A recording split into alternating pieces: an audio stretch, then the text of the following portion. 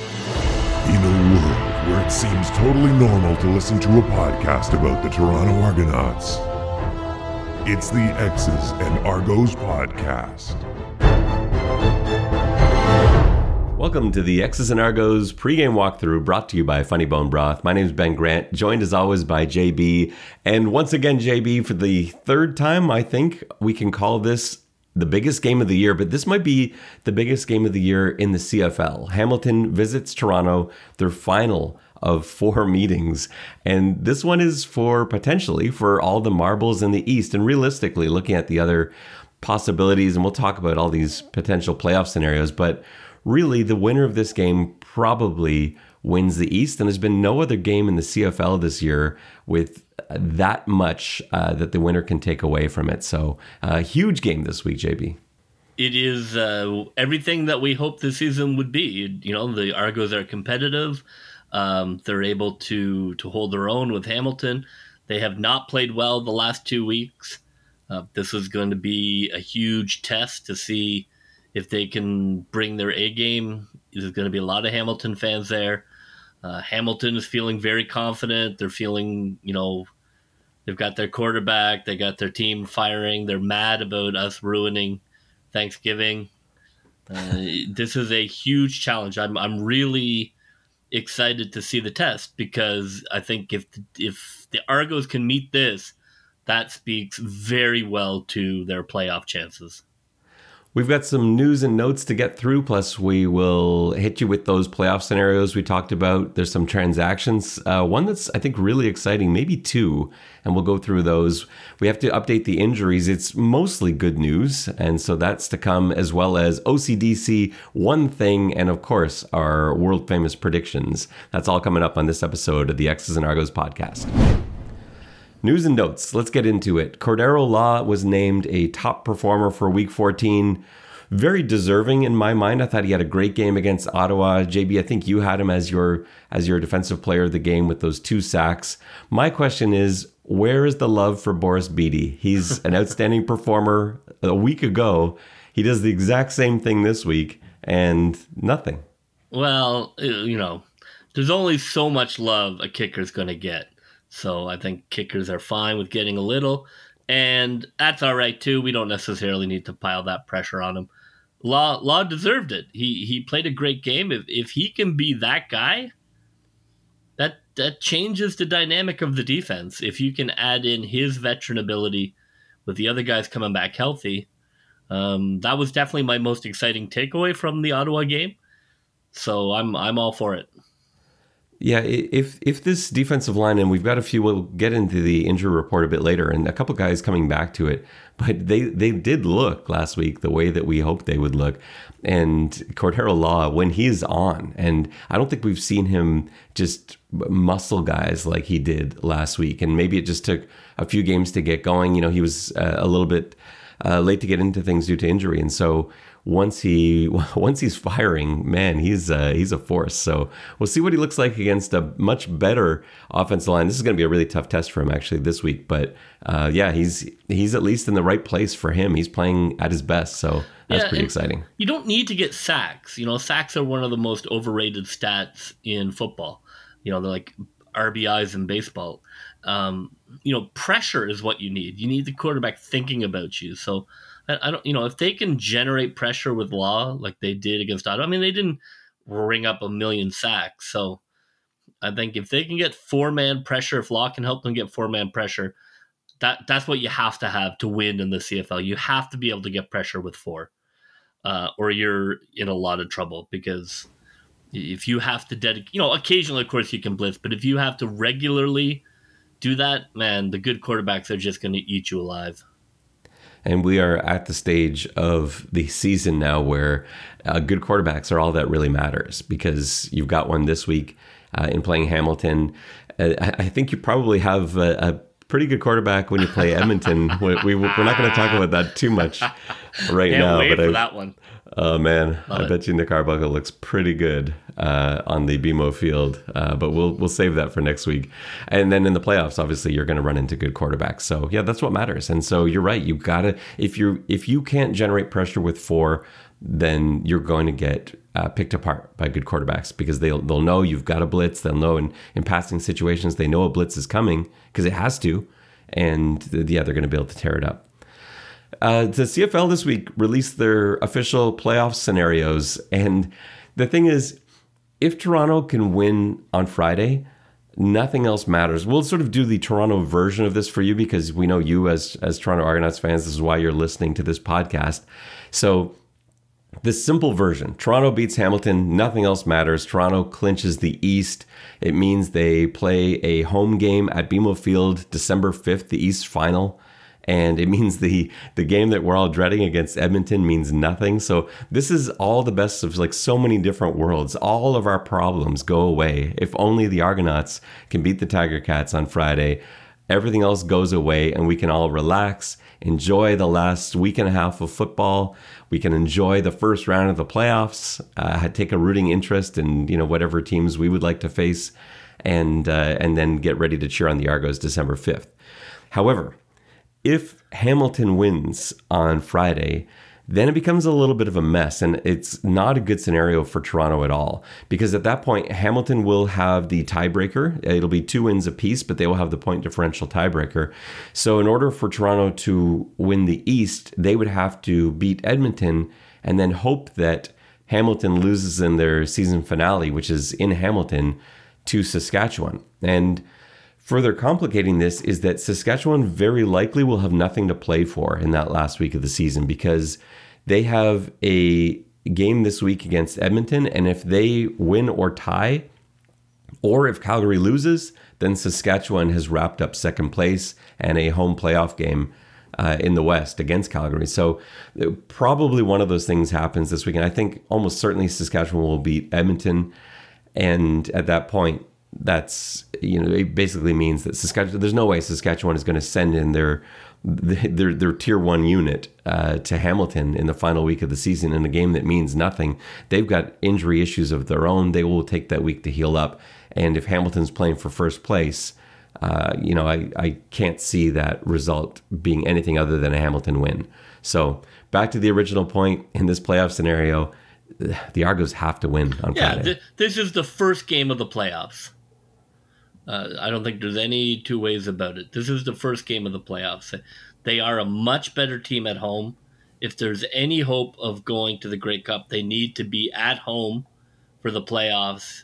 And, they need to win this game, which is the first round of the playoffs, which then sets them up for a home field game, ideally, against a team that had to work hard against an opponent. And we bring him into BMO. So that's the way I look at it. This is, it's not an elimination game, but it is the first round of the playoffs in almost every facet. So how the team performs will be definitely indicative of their playoff prowess. I think it is a high pressure game and an absolutely necessary game. There were 3 transactions that the Argos made this week. There may be more to come. Usually along with acquisitions come players being released or players being moved to the injured list. And we haven't really seen that movement yet. No word yet on Tristan Deku. We haven't heard about Chris Edwards.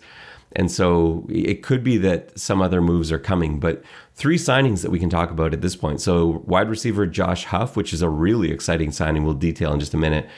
Right tackle Thaddeus Coleman, which I'm actually pretty excited about. And Brady Sheldon, who I don't know a lot about. He's a linebacker. We'll tell you what we do know about him in just a moment's time. But let's start off with Josh Huff. So this is huge. So Josh Huff, a 3rd round draft pick of the Philadelphia Eagles, a pretty established NFL player for a few years, and then he ends up going to Calgary and looks great. He is also someone that is familiar with the Calgary system, Coach Dinwiddie's system. He's familiar with the verbiage and terminology. So it's not someone that's going to take a long time to get acclimated. He's been playing that X spot, and he's a guy that Calgary wouldn't have released if not for the Reggie Begelton signing. So because they signed Reggie Begelton, and obviously if you can, you're going to sign Reggie Begelton. He's excellent. But they didn't have room to keep both American receivers, and both guys are ex-receivers. So you look at this and you consider the fact that Tavares Daniels has been pushed inside to play that W spot.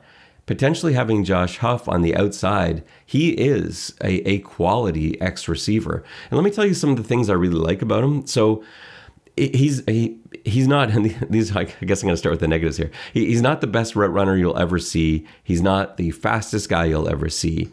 But he has this sort of CFL ability to get open. He's great at finding space.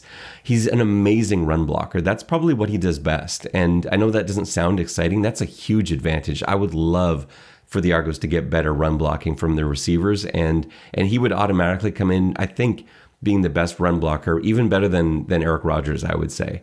So that's a huge win right there.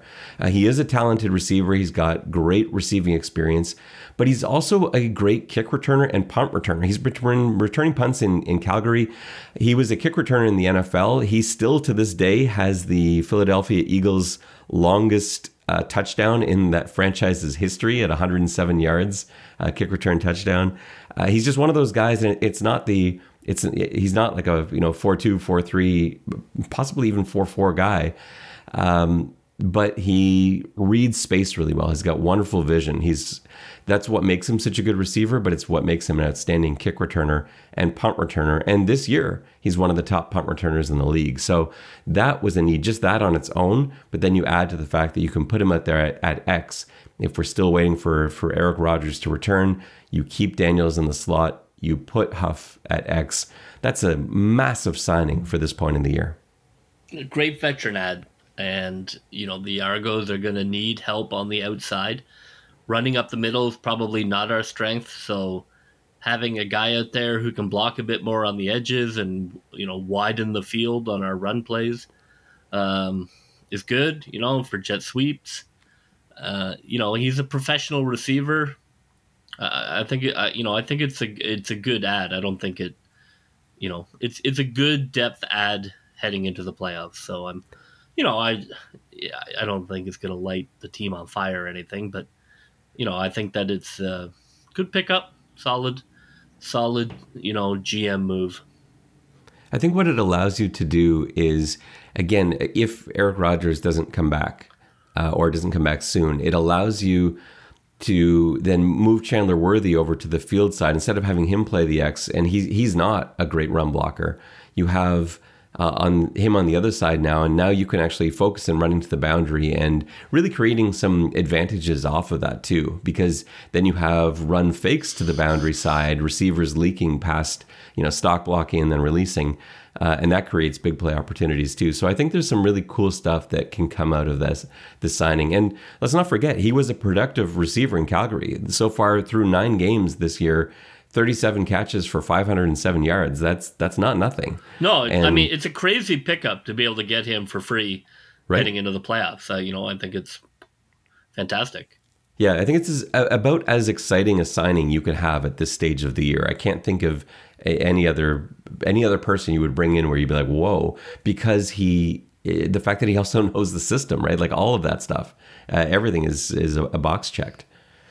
Let's talk about Thaddeus Coleman a little bit. This one I didn't see coming at all because Thaddeus Coleman had retired as far as I was aware. He's 36 years old. He has played with Edmonton and Saskatchewan. And I think this is a situation where I have to imagine this is Coach McAdoo making a phone call, looking around at the offensive line, seeing how they're just not the same unit since Jamal Campbell went down. And he's thinking to himself, who do I know that is a lockdown right tackle? And Thaddeus Coleman, I don't know what he's been doing, enjoying this year, probably enjoying, watching the games and everything else. But he's still going to be 6'7", and to bring in a guy like that with that sort of veteran savvy, even if it takes him a week or two to get in some shape, at 36. To ask for 4 games, that's what you're looking for, I don't think is unrealistic, or however long it takes for Jamal Campbell to come back.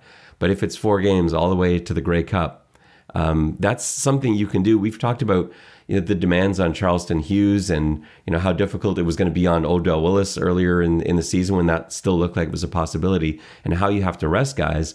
Well, this is the perfect scenario for a 36-year-old offensive tackle to come in for that playoff push. You can bring the offensive line is definitely one of those positions where a guy can guile his way when maybe he doesn't quite have, the twitch that he might have had at 28.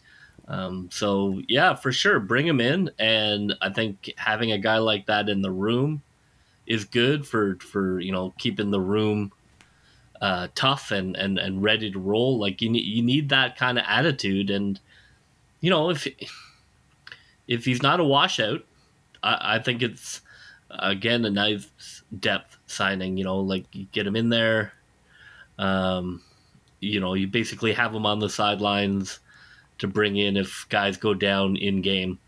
And I actually wouldn't be surprised to see, this is my prediction, is that you will see the first playoff game. I think if Jamal Campbell's not out there, I think Thaddeus Coleman will be out there at right tackle.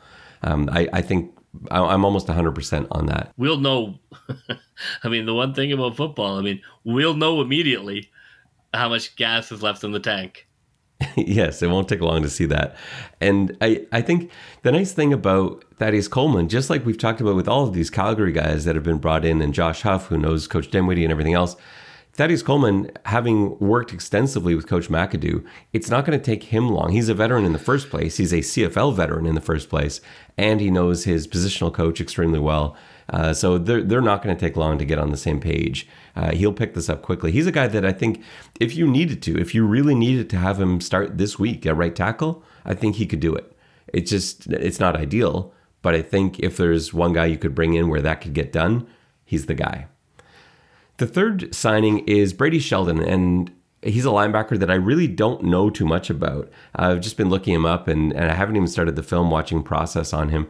To me, this looks like a signing more for next year or for an emergency scenario if there are 3 or 4 injuries to the linebacking core, because I have to think that Nate Holley is in the plans first. He should be clearing his quarantine shortly.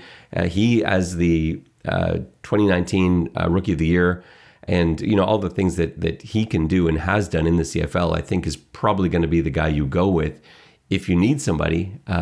So I see this Brady Sheldon signing as a signing for the future more than anything else. But it's intriguing. He's an interesting looking athlete. JB, let's do some injury overview for this week. And for the first time in a long time, it's mostly good news.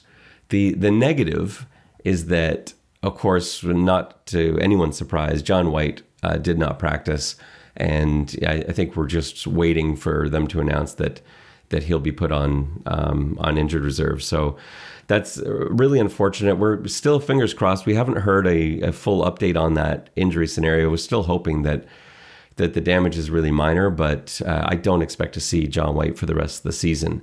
Now, aside from him appearing on the injury list, everyone else is really good news. We've got full practice from all those guys that were on the one-game list. So that's Coney Ely, Fabian Foote, DJ Foster, and all 3 of those guys I think will play in the game. Jamal Peters seems to be over his knee injury, has rehabbed that, and he may end up at least being dressed this week, if not starting. I think Jalen Collins has filled in really nicely, but I would like to get Jamal Peters back out there. I thought he was having a terrific season. And Jonathan Zamora is obviously out there. Tiki Sanko is out there. And Alexandre Chevrier, who was limited today, that's still a good sign. And then Brandon Calver, who was on the 6-game injury list, has come off of that list, and he was a full participant in practice today. So finally, JB, it's the second last week of the season, but this team is finally getting healthy at the right time. Yeah, I don't know in the wild world of the CFL how much faith you can put into its injury report, but it looks good. Hopefully, Deku and Edwards are not badly hurt, and everybody seems to be getting pretty healthy. I'd love to come out and surprise Hamilton with Rogers playing. I think that's the best case scenario. I'm concerned about the running back. We didn't sign a running back, and maybe they know something about John White. It certainly looked like John White's season's over. But I was surprised they didn't bring a running back in. Maybe they just couldn't find anybody that they thought was worth running through, but I was surprised by that. I think we're going to need another running back. It would really surprise me. I thought, like I said, I think I said on the last podcast, I guarantee they will bring in a running back this week, and yet they haven't. So that being the case, obviously they're going to go ahead with DJ Foster and AJ Ouellette this week. If knocking on wood, if something were to happen to one of those guys, it's not as though there aren't other options here. So, and without getting into like Cameron Scarlett, for example, who's on the practice squad from Stanford, a guy who hasn't really seen any time at all. Like, let's not forget that a lot of the guys we have as fullbacks were tailbacks in their university programs. So you've got like, Dion Pellerin, for example, Asnel Robo. Those guys have both carried the football. They're both experienced backs. If you needed one of them to be the backup running back and just get in there to spell, it's not a bad scenario. They're good. They're good blockers. They're there for passing. It's not like your second running back is getting a ton of carries. Like even when it's DJ Foster and John White, there've been games where DJ Foster gets like 3 carries. I know those are the games we lose. A lot of them are, but you can do it. It's not. I'm not saying it's an ideal scenario. I know they can, but. I know they're not going to be able to. I mean, it's a hard place because what are you going to do? Like, you're not going to go out and find a starting running back. If you could, everybody would. So it's a tough position to be in. So I hope that they have some phone numbers that they can reach out and take a shot at finding some lightning. Maybe find a guy who's got 3 games in him. That's all we need. I think they've obviously decided that it's not worth the risk that is posed by one of these guys being injured isn't something that can't be addressed quickly too, because unlike a lot of positions, running back you can pick up fairly quickly, and so that's a scenario where they probably feel as though they can do that within the week if need be, but it's not worth it for this week because again with quarantine time and everything else. They're not going to do it. And I think you're probably at that point saying, well, aren't we just best then going with one of the guys we already know? And so if the worst case scenario does come up, another running back is hurt, I think they just feel like we're going to have, because remember, they have dressed just one running back too. So we remember when DJ Foster was the only running back on the roster earlier this year, and that wasn't ideal and he was exhausted, but you're going to do it if it's a playoff game. I think it makes sense. You don't want to be teaching anybody anything this week. So, try and get this win, because if you get this win, then you got yourself a couple of weeks to get somebody ready. Yeah, that's it. So It's just all hands on deck. Let's focus on teaching the guys we have, not trying to bring all these other guys up to speed on every different positional group and see if we can win this game. All right, JB, let's get to the game itself. So this is the 4th matchup, which is such a weird season, and I can't believe that Montreal's 4 games against the Red Blacks and Toronto's 4 games against the Ticats have not somehow factored in horribly to this, because it just doesn't look like no matter what happens, like it would have to be a disaster scenario for Montreal to catch Toronto at this point. But it's turned out that this 4-game series between Toronto and Hamilton has been at least as bad for Hamilton as it is for Toronto. I remember when the schedule first came out, we were saying, "Oh, like this is the worst thing ever, having to play Hamilton 4 times." They were the consensus Grey Cup champions, according to everybody. And then the 2 games against Winnipeg, and somehow Toronto splits those 2 games against Winnipeg. They're 2-1 right now against Hamilton, a chance to be 3-1. This is going to be a really cool environment at BMO Field. So I hope you're going. I hope everyone listening, I hope you're going there, because it's going to be an amazing environment. And the environment's great anyway. All the games this year have been awesome, even when there was all the stadium spacing, and even though the crowds haven't been great, the environment's been good. It is going to be nuts this week, because I know there are so many Hamilton fans that are making the trip, and Argos fans have responded too. There should be a good-sized crowd. I know, just looking at the ticket sales earlier today, there are sections that appear to be sold out, which is always promising. I do think there's spacing within those sections, but still, it's going to be awesome. I can't wait for Friday's game, and everything's on the line. Like, what a perfect recipe. JB, it's time for your favorite section of the week. It's OCDC.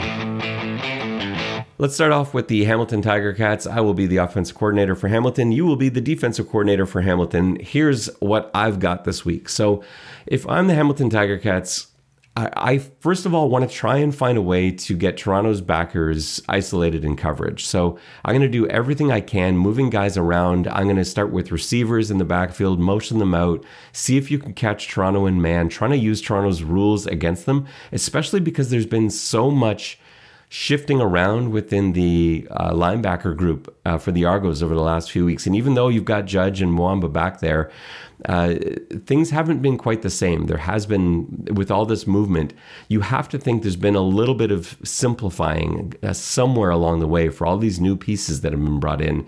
Try and use Toronto's rules against them. See if you can isolate backers in coverage against receivers. And I think that's probably where I'm going to start, and see if you can exploit some of those mid-range holes that I think will be there. I'm going to assume Toronto's going to come into the game hell-bent on stopping the run and trying to stop the deep bomb. And so I expect the middle of the field to be there. If I can catch a speedy receiver in linebacker coverage over the middle, that's what I'm looking for. The other thing I want to do as Hamilton is I want to try and get Masoli to extend the play a little bit. So I know they don't run a ton of stuff out of like pistol, but that's something that I would love to see bootlegs out of pistol. But even if it's just out of regular shotgun, what looks like option reads, but are really just play action, get Masoli moving to the outside to really try and extend the amount of time that Toronto's in coverage. The Toronto DBs are good, but I believe the Hamilton receivers can win those battles if they're given time to. And so find ways to change that launch point, get Masoli outside the pocket, not because the protection's not good, but just because it now forces the DBs to cover for a few more seconds. And they've got to keep an eye on Masoli. He's not a speedster by any means, but he can move and he can take advantage of open space. So that's something that I would focus on as Hamilton's offensive coordinator this week. If I'm Hamilton's defensive coordinator and I'm looking at that Ottawa film, like one thing, becomes immediately apparent is you want to try and rattle the quarterback. So I'm setting a lot of pressure, a lot of stunts. I'm trying to get at that quarterback as much as possible. I want that clock in his head sped up. I want him throwing off balance. He's, not necessarily rolling out, which I think he's decent at. I'm keeping him in the pocket, but I'm making the pocket small, and keeping him having to throw without necessarily setting his feet, getting up in his face, so he can't follow through. And I'm playing underneath zone and just reading eyes. And, I'm Hamilton. I'm ball hawking all day. I'm just playing underneath zone, letting guys run their routes, and then watching those eyes, and then jumping everything I can. I would play very aggressive. I think he's shown a proclivity for turning the ball over. And I'm Hamilton. I'm more than happy to have a quarterback like that who is not secure with the ball. And, jump on it and, He likes to throw deep, but I'm not gonna worry about the deep throw. I'm gonna focus on pressure and jumping underneath throws, and live with whatever he can pull off on the deep throw. I'm willing to sacrifice that a little, because I think I'm gonna get a pick six or 2 or 3 turnovers, and that'll be enough to win the game. So that's definitely my perspective. I'm not concerned about the run. I don't think Toronto's run game is going to be much. So from a defensive point of view, I'm pass defending all day. And if they beat us running for 200 yards, well, that'll surprise me. But I will tip my hat. But I'm zone underneath and pressure on the quarterback. Yeah, Marshall Ferguson's got an interesting article this week on CFL.ca breaking down the Hamilton-Toronto matchup. And, Marshall's awesome with all of his charts and spreadsheets. And there's a lot of data there to suggest that the passing game is what's going to win the game for whoever wins it. It's not going to be through the run. And I think you could probably say that about a lot of CFL games, but the numbers really do hold true in the 3 games that we've had to see so far between Toronto and Hamilton. It's the team that is able to pass the ball more efficiently that wins the game. So yeah, I think that makes sense. In terms of both of our plans for the Hamilton side. Let's change over and coordinate for the good guys. So as the Toronto Argonauts offensive coordinator, I'm really excited about this game plan, and I'm really hoping that Toronto doesn't let me down with this.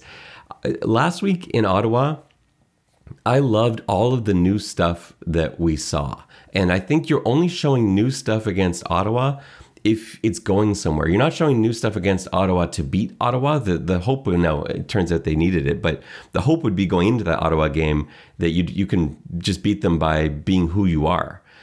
But them showing new things there, to me, means you are planting seeds. You're putting things on film that you can now use to your advantage, because some of those counters that we saw last week, some of the power runs that we saw, some of the search runs that we saw with the slot backs kicking out defenders, and even Theron Churchill being used as a slot back to seal an edge, to crack, to kick out.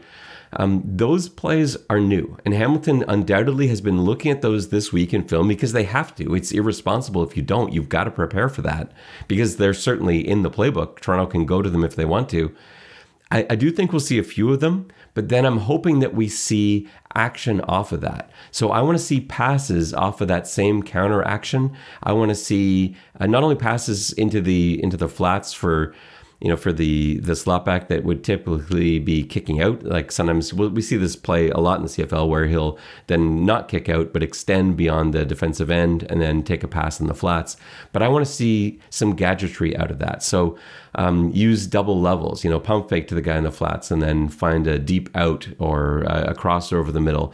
Really use Hamilton's film study against them this week in having to prepare for this stuff in a short week, and now take advantage of it by putting in what they hopefully have in there as the sort of phase 2 of this series. So the one other thing I want to add is we haven't seen Toronto run anything out of bunch, and I think that's sort of an interesting thing it's just not really a CFL thing. It takes away the advantage of your waggle.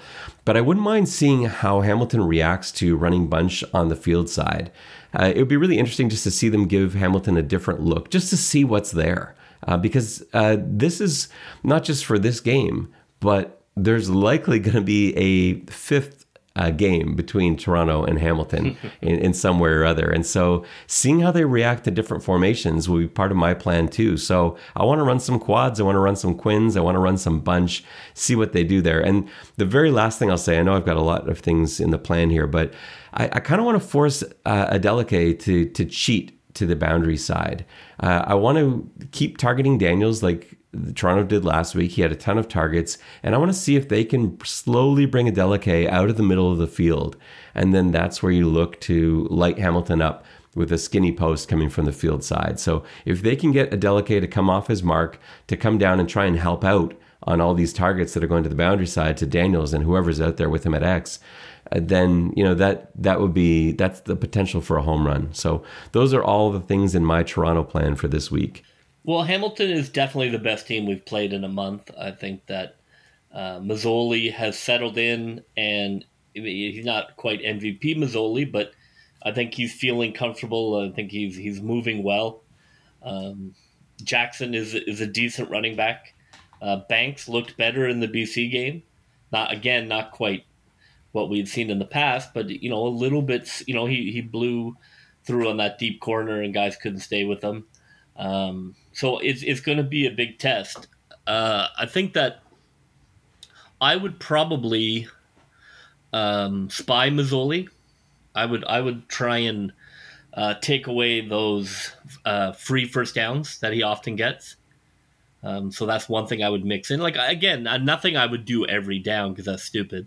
But I would definitely mix in maybe Cam Judge on spying to try and take away those free first downs that continue drives. And I'm looking to play deep pass coverage on first down. Masoli loves to air it out. I'm not totally worried about him, sort of killing us on the underneath. I think you want to take away those deep passes. And so I'm looking. He loves to throw that on first down. I'm looking to take away the deep pass on first down, and on second down, I am run blitzing like a sob. And they love play action, but if you bring 5 guys, like, who cares if it's play action? My biggest concern is Jackson out of the backfield. Haven't played a lot of teams that use him. They used him a couple of times in BC, especially basically where he ran seams, and that's a danger. And just me personally, I hate running backs on linebackers. My philosophy is just, let linebackers play run, let DBs play pass. So I think that you're looking to have a DB pick that route up out of the backfield. I hope they don't put a linebacker on him. I don't want to see a linebacker trying to catch Jackson running down the field on a seam. So, in terms of scheme, I want a safety on him coming out of the backfield, deep pass coverage on first, run blitz the house on second. It's time for one thing. My one thing this week is something that I don't normally believe in a lot, and that is gadget plays, emptying the bag. I'm not a believer in trick plays unless you are the inferior team. Like, if you are the Ottawa Redblacks, if you're the Edmonton Elks, then yeah, I think you should be running a couple of trick plays every game. You should have that in your arsenal because you're not the better team. Toronto's a quality team. They have a roster that can go head-to-head with anyone. And so I'm not really a fan of gadget plays, that being the case. However, if there's a game where you're going to empty the bag, this is it. There's so much on the line here. Anything that Coach Dinwiddie has been saving up this year, I want to see out there on the field. So everything from double passes to flea flickers to fake punts to fake field goals. I want to see it out there. Obviously, if the situation dictates, I don't want it to be forced. But I just want to feel like at the end of the game, regardless of the result, I want to feel like they did everything they possibly could to win this game. And, hopefully it works out. But even if it doesn't, that you didn't leave anything, that you didn't, you're like, oh man, if only we'd used this, or wouldn't this have been a good play to use here? I don't want any of that. So bring it out. Let's see some of that stuff for this game. I agree if you have something locked. Because the downside is running a trick play that doesn't work is like standing in the middle of the field with your pants down. You look like such an idiot, and it's so deflating and embarrassing. I think it's such a high reward, high penalty move. You get it. Everybody's jumping up and down. You've been working on this in practice. We got him. Gives great juice to the team. Falls apart. You look embarrassing. So I think, yes, if they have something absolutely locked that they've been working on all season. Man, you watch the NFL now. There's probably 2 double passes a game. It absolutely has taken off as a legit.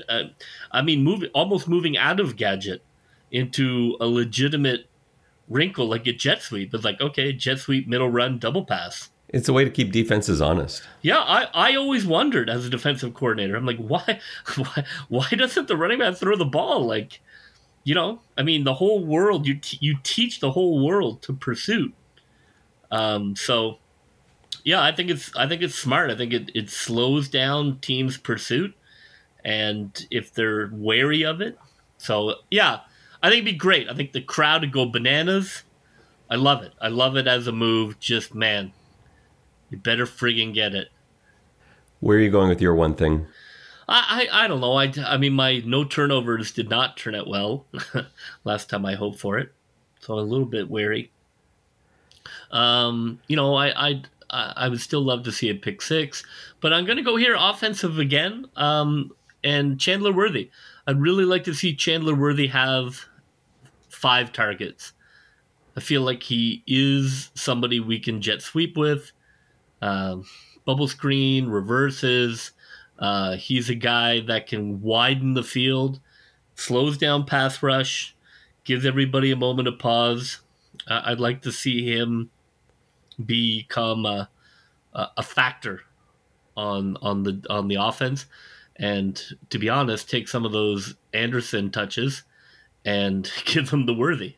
You were just talking about like defenses reacting to things too. You're seeing a lot of things now in the NFL where you will use pulling guards against defenses too. So, have that jet action come across with a pulling guard and then go the other way with something and really test the discipline of those Montreal backers. I think that's what you want to do. I think what from a defensive point of view, the best thing a team can do is never challenge your rules.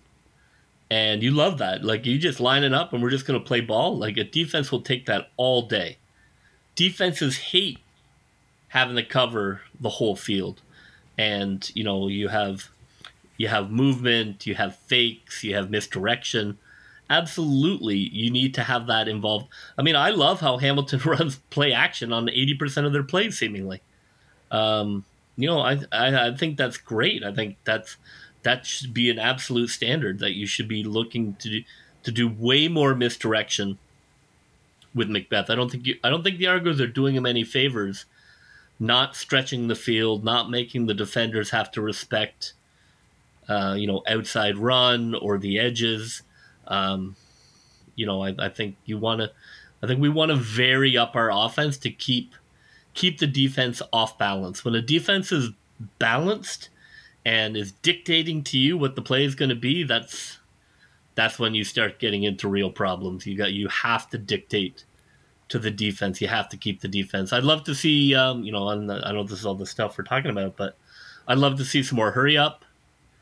I think most quarterbacks are better, and Macbeth is no different when it comes to hurry up. I'd love to see a little more hurry up mixed in. I don't want them to lose faith in him. We're all in, man. It's going to be what it's going to be. So, let the guy cook. And if he turns it over 5 times, then, that is what it is. But we are pot committed. Time for our predictions, JB. So I'll go first. I trust that you're not going to just copy mine. I'm nervous about this game. And ultimately, I decided I will go back to my preseason prediction with this, because it's been the most correct thing I have done all year. I know we didn't even need to run the damn season. I know our preseason predictions have been so I think we've got 2 wrong all year, which is insane. And here we are. I'm starting to doubt things because I know Toronto has not looked good the last couple of weeks. They really should have lost to BC. They almost lost to Ottawa. And Hamilton's been looking very good. They've had a couple good games in a row, and so I'm nervous. But it's at BMO. The Argos have not lost at BMO in a long, long time. And my preseason prediction was Toronto winning this game, so I will stick with that. And I think it's going to be a tight one. I think this is either a made or missed field goal at the buzzer, kind of like last time. But this is Toronto 20, Hamilton 18. Oh. Well, mine is similar, but I think it's going to be a higher scoring game. I have Toronto 28, Hamilton 25. I'm with you too. I think there's no chance this game does not come down to a field goal. It's going to be, I think it's going to be a fantastic test for every aspect of the Argos. I mean, I thought Coach Don Brown, he had such a great line the other day about football will introduce you to yourself. And I think that this game is going to introduce us to who the Toronto Argonauts are. So I'm really excited to see who they are. That will just about do it for us on this episode of the X's and Argos pregame walkthrough. Don't forget to check out the scouting report, which will come out a little bit later this week. I've got Kyle Mello in, substituting for Marshall Ferguson to give us a fresh perspective on the Hamilton Tiger Cats. And as always, you can find all of our stuff at xsandargos.com. And if you want the podcast to appear right there on your phone, make sure you subscribe so you don't miss a single episode. For JB, this is Ben Grant saying so long, and may all your pre-snap reads be good ones. I'll see ya.